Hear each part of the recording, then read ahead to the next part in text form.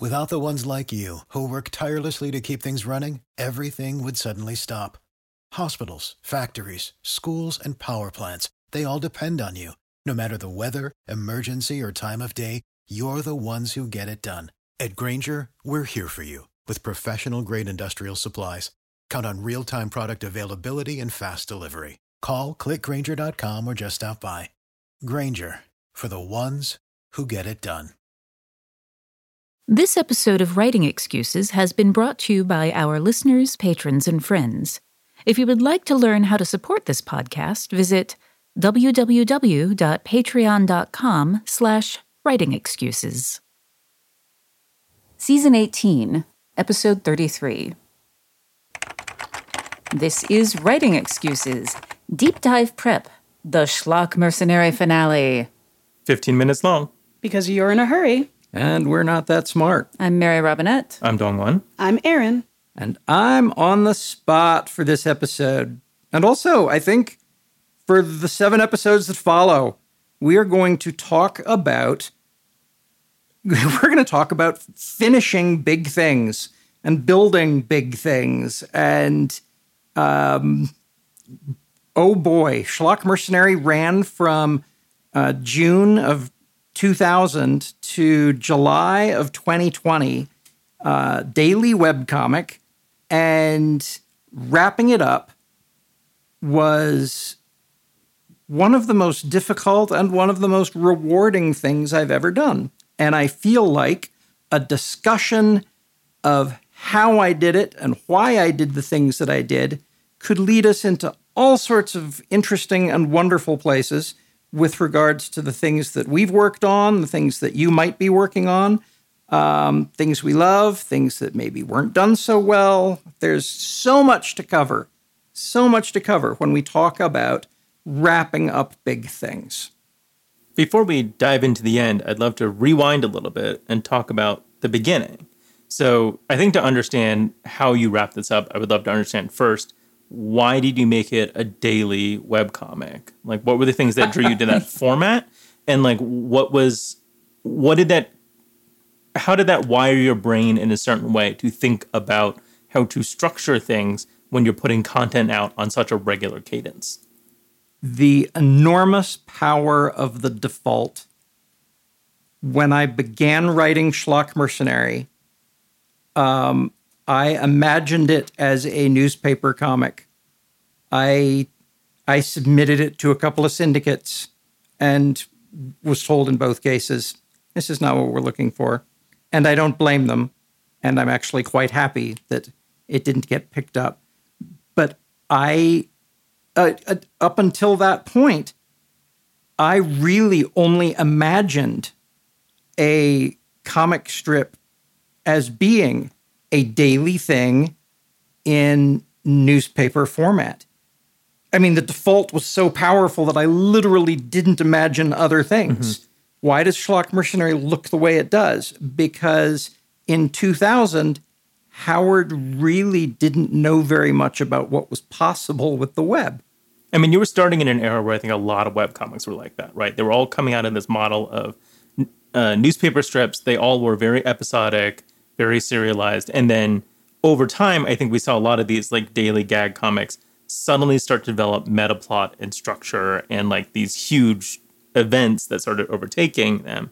Was that something you knew that you wanted to do when you started Schlock, or were you starting with more of a gag of the week structure and then suddenly realized, oh, there's plot here, there's story here, there's world building in a bigger, more complex way? My 2 biggest influences going in on this were a great big book of collected Buck Rogers comics I had from the, I want to say 1940s, might have been the 1930s. They were newspaper comics, where it was definitely long form, and there was some, Monday reminder of what we were doing, Saturday cliffhanger. There was some of that going on, but yeah, I got the feeling that back then the newspapers just assumed, no, everybody's on board. They are just picking up this paper and Buck Rogers is what they're reading. We own this audience. And it was very, very streamlined storytelling.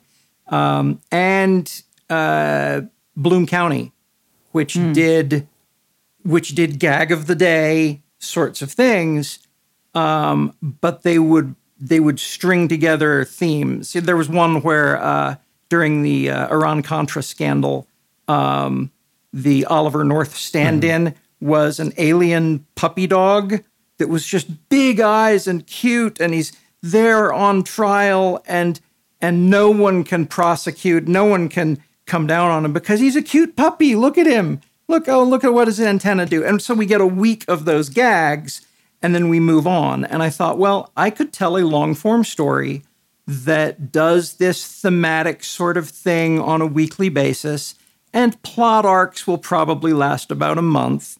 And I was wrong.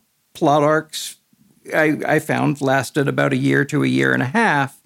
And it wasn't until about 2 years in that I realized I had sort of the makings of a mega arc. I did not know where it was going to go, but I knew where it was going to start. It was going to start with some of the injustices that were created by monopolies and by top-heavy power structures and whatever else, because those are great things to make fun of. But the more I made fun of them, the more I thought, man, I want to topple these. What happens if I topple all of them at once? At what point in the process did you know the end that you were writing towards?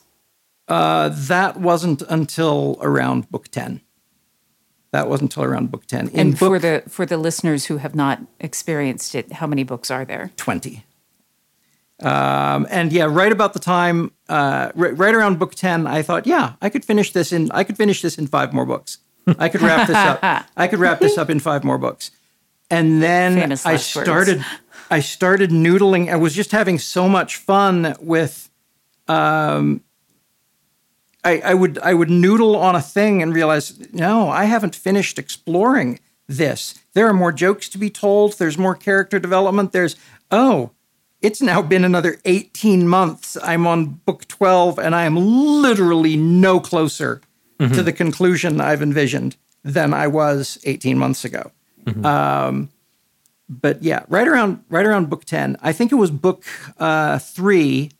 The first book's called The Tub of Happiness. The second book, The Terraport Wars. Terraport Wars is the one where we start seeing this grand galactic whatever. And then book 3 was Under New Management. Book 4, The Blackness Between, was where I introduced dark matter as something that could have complex structures and life with desires that conflict with ours, goals that bring us into conflict. And spoiler alert, everyone, that's the piece, right there, which I think aired in 05, 06. That was the piece that ultimately needed to be resolved by book 20. Since you said the word spoiler, I do just want to let new listeners know that when we do these deep dives, that we go full spoiler. So we encourage you to read the material that has been linked to in the liner notes, because later you're going to get all the spoilers. The good news is, even if we spoil the big ending for you, there are so many beautiful moments. Yeah, I'm blowing my own horn here a little bit. But as I reread in preparation for this, I wrote this. Obviously, I know how it goes. I loved rereading it. I just had so much fun with the characters and with their individual plot resolutions. And that was something that I learned fairly early on, which is, yeah, you can have a save the universe plot, but if we don't have characters that we love who have their own desires and their own plot arcs and their own disasters and their own recoveries from those disasters, the end of the universe doesn't really feel like it matters. You've mentioned a couple of elements like the characters and all these things that go into it. How did you sort of decide, day to day, when to devote time to the larger arc, when to devote time to an individual character moment or great line. How did you balance that out over the course of, one day going into the next? That feels like the Bumblebee and laws of aerodynamics question, because very often I would stare at what's happening on the page and I would say, I feel like I planned this. I feel like I did all this on purpose, but I don't know how I'm doing it. Sandra's standing there next to me and saying, yeah, it's the Bumblebee and the law of aerodynamics. Law of aerodynamics does not explain how a bumblebee flies.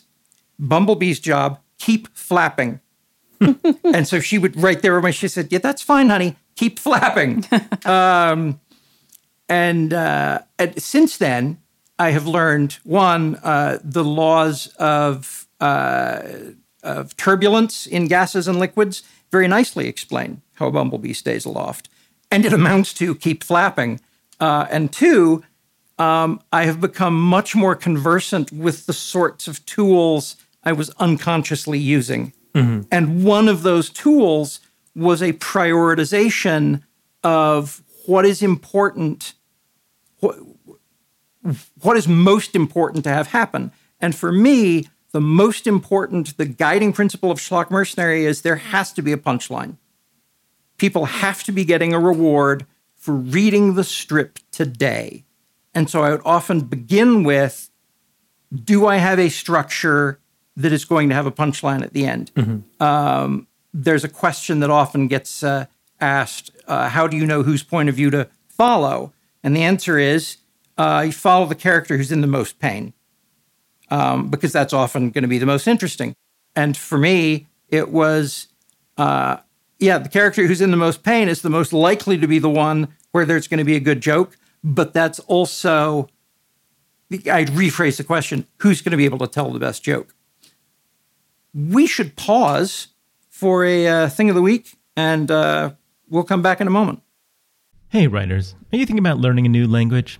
I think exploring the world, experiencing other cultures, and being able to communicate with people outside your everyday experience lets you create richer, better stories. A great way to do that is with Rosetta Stone, a trusted expert for over 30 years with millions of users in 25 languages offered.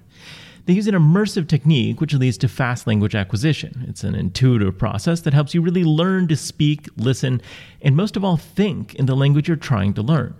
They also feature true accent speech recognition technology that gives you feedback on your pronunciation.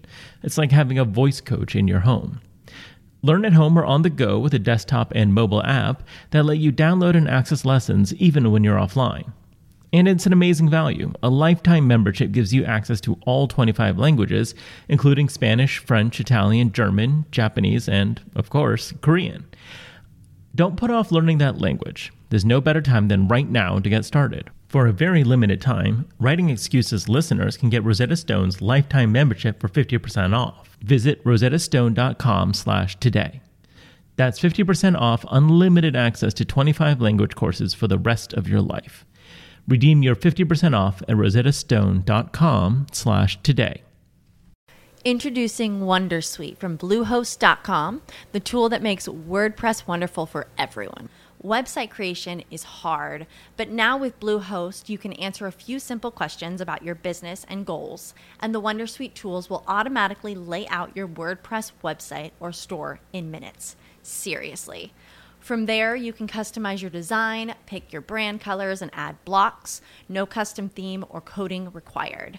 You'll get content suggestions that you can keep or revise, and with Yoast SEO built in, we automatically help you get found in search engines. From step-by-step guidance to suggested plugins to an AI-powered help bot, our built-in tools make WordPress wonderful for everyone. Whether you're a beginner or a pro, you can join over 2 million Bluehost users.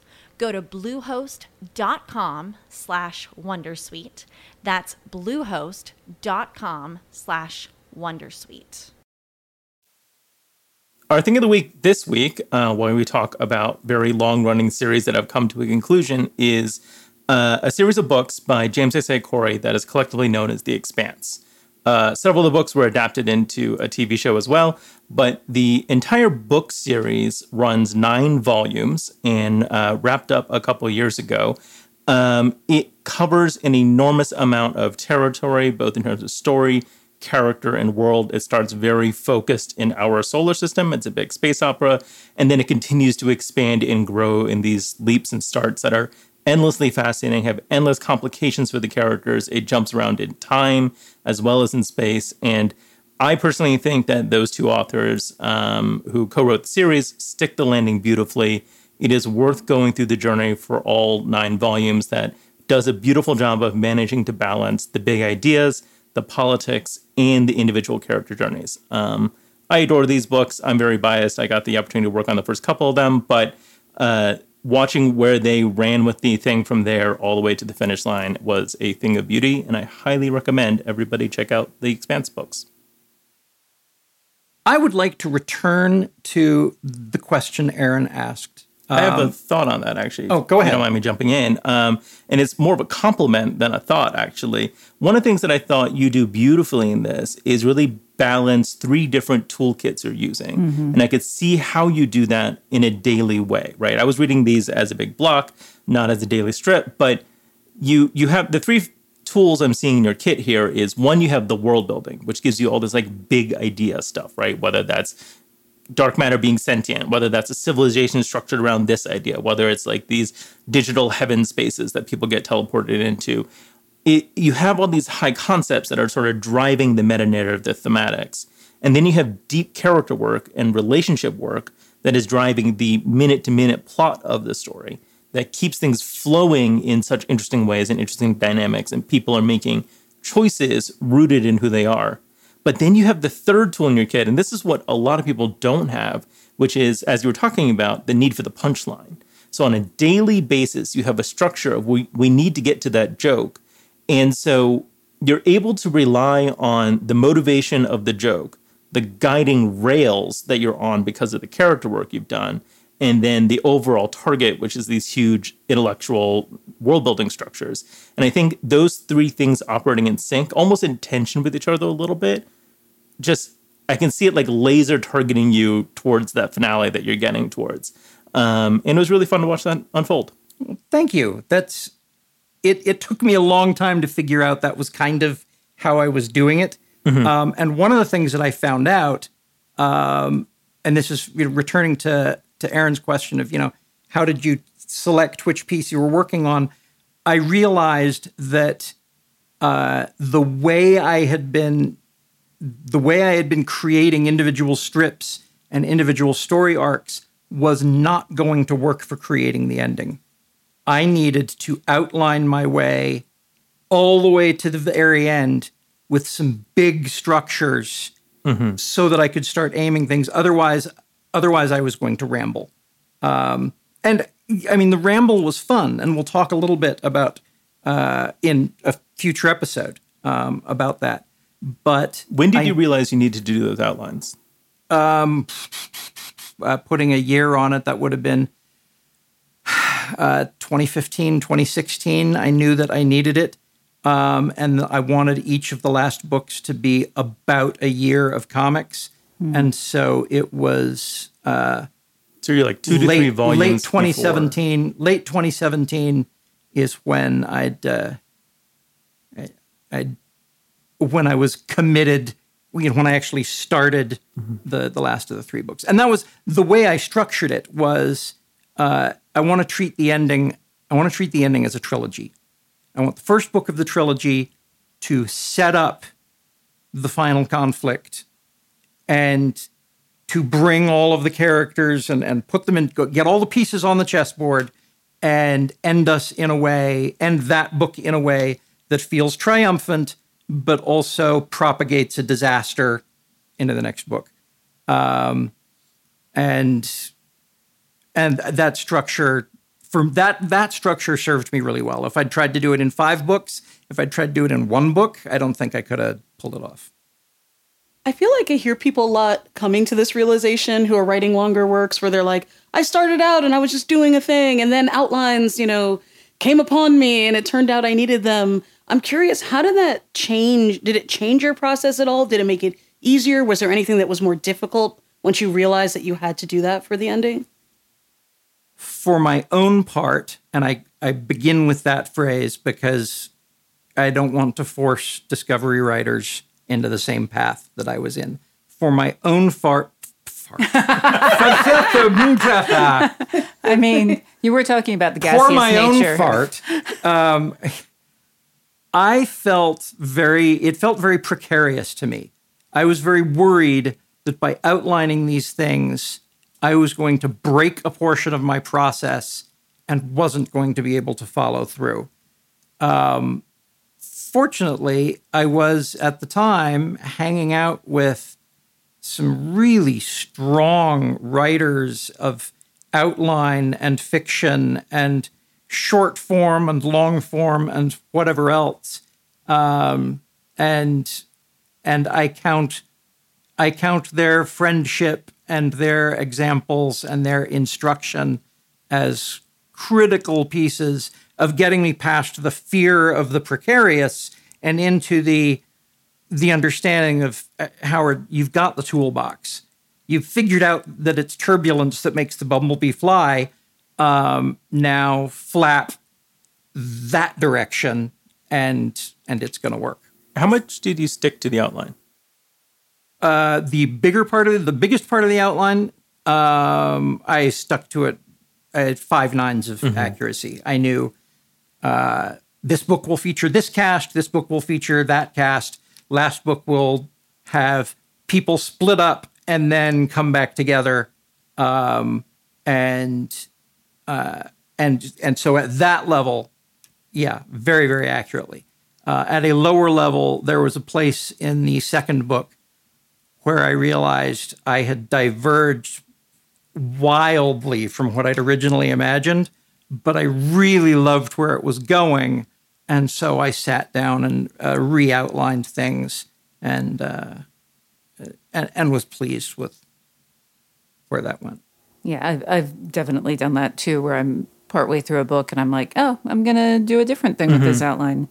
One of the things that I was struck by was the difference between the way it reads when you're reading it as a single strip versus the way you're reading it when you're reading it in graphic novel format. And I wonder, I've heard you talk a little bit about this in the past, about the way you think about it. And I was wondering if you could unpack that for us now, the way you're thinking about. Sure. It's the way I think about it is it was a horrible, horrible compromise. And I worry still about people who read it in the long form. And that's because the pacing of reading one strip a week, the pacing of panel, punchline panel, is very, very, it's like a drum beat. And when you read the whole thing as a graphic novel, it's the cognitive equivalent of just a constant pounding that I'll admit was not necessarily pleasant for me. So the pacing here is weird. I keep pausing for punchlines. Why am I doing that? Oh, because that's how this was constructed. That's just what it is. So what's interesting for me is that I have a different experience. So when I read it when I'm clicking through and read it strip, I get the beat, punchline, beat, punchline. But when I am reading it as a full page, as a graphic novel, the size of the jokes vary. And the other thing that happens is that I start to carry context with me across the things. And one of the things like that is so difficult about humor is that so much of it is contextually based. And when you're writing something where you need to land a punchline, you've only got the context for those 2 or 3 previous panels. But when you're doing it long form, you're able to have a lot of the jokes that are landing for me bigger because I'm carrying context through the whole thing than when I'm doing it in an individual beat. And for me, that was an instructive thing when I'm going back to my own stuff, which is in a completely different form, that I can to think about the way context is carrying across, and having the jokes that are where the context only needs to be like, one line before, but then also the ones where there's a payoff that you have been setting up for pages and pages. Yeah, that was always difficult for me because I knew, and on any given day, the way the Schlock Mercenary website was built is when you arrive at the website, the most current strip is there. And so I always wanted the most current strip to give you enough context that when you got to the last panel, there was a reward. Maybe you didn't need the whole joke, but you needed some of it. But if you went back and read more, then obviously there would be more. Well, and that's what I really love about using humor in this way, and the rhythm of that humor being at the end of every strip, and then you have the longer Sunday strips or whatever it is. But that rhythm, because humor is fundamentally, or not maybe fundamental, but often about changing the context of the information you have, right? Mm-hmm. You're given information.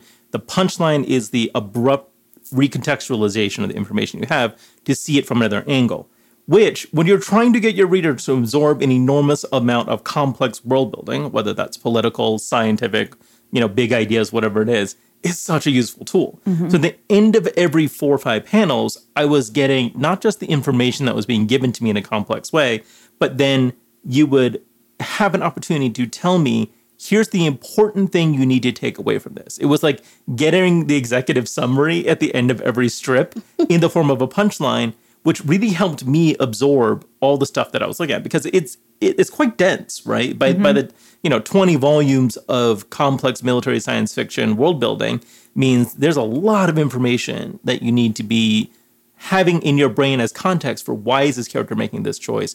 Why is this civilization invading XYZ? And so the humor in that rhythm of the daily joke, I think, was an enormously beneficial tool for you in being able to deliver that in a way that, if you had just done a straight graphic novel, may have been incredibly dense, late Alan Moore style, like, what am I looking at this point? So I think that structure actually ended up being a really beautiful tool in your kit. Well, thank you. I am admittedly self-conscious about it. The very first Schlock Mercenary book, Tub of Happiness, the only reason it got printed was that Sandra said, honey, people want to give us money for it. We can just put it in print. It's like, I can't even look at those strips and lay them out. They're so awful. I want to redraw them. And she said, then don't look at them. I will lay out the book and we will sell it because I would like to eat. And so there is a huge measure in my heart. There's this huge measure of, it is what it is. Compromises were made. Which of the words between Schlock and Mercenary says that I won't sell out my art in order to feed my family? Howard, if you didn't grow between volume 1 and volume 20, I think I'd be more concerned you looking back at volume 1 and being concerned. Yeah. But yeah, I love the perspectives that y'all are bringing to how you're reading it. One of the things that we're going to cover in a later episode is writing endings and how from about book 10, I was laying the groundwork for what I knew was going to be the resolution to the conflict. And I kept that piece, but I ended up being wrong about what the real satisfying piece of the resolution was. And that, to me, feels like a great place to end the episode. Maybe we should actually do homework before we end. You know what? And let's do some homework about ending things. You may have seen on YouTube, there's a little series called How It Should Have Ended, where they take a movie and then they give you an ending that actually makes more sense. And the one that leaps to mind immediately is using the eagles to fly the ring to Mordor. Take a thing that you love, something that you've really enjoyed, and try to write a new ending for it. Something maybe that makes more sense to you, or that maybe it fits your headcanon better, or you would just be happier with. but outline a new ending for somebody else's thing that you love. This has been Writing Excuses. You're out of excuses. Now go write. Do you have a book or a short story that you need help with? We're now offering an interactive tier on Patreon called Office Hours. Once a month, you can join a group of your peers and the hosts of Writing Excuses to ask questions. Writing Excuses has been brought to you by our listeners, patrons, and friends. For this episode, your hosts were Mary Robinette Kowal, Dongwon Song, Aaron Roberts, and Howard Taylor. This episode was engineered by Marshall Carr Jr., mastered by Alex Jackson, and produced by Emma Reynolds. For more information, visit writingexcuses.com. Sick of being upsold at gyms? My guy, you're currently a base member? For $90 more, I can upgrade you to our Shred membership. For $130 more, you'll be a Swole member. And for just $300 more, you'll reach Sweat Platinum.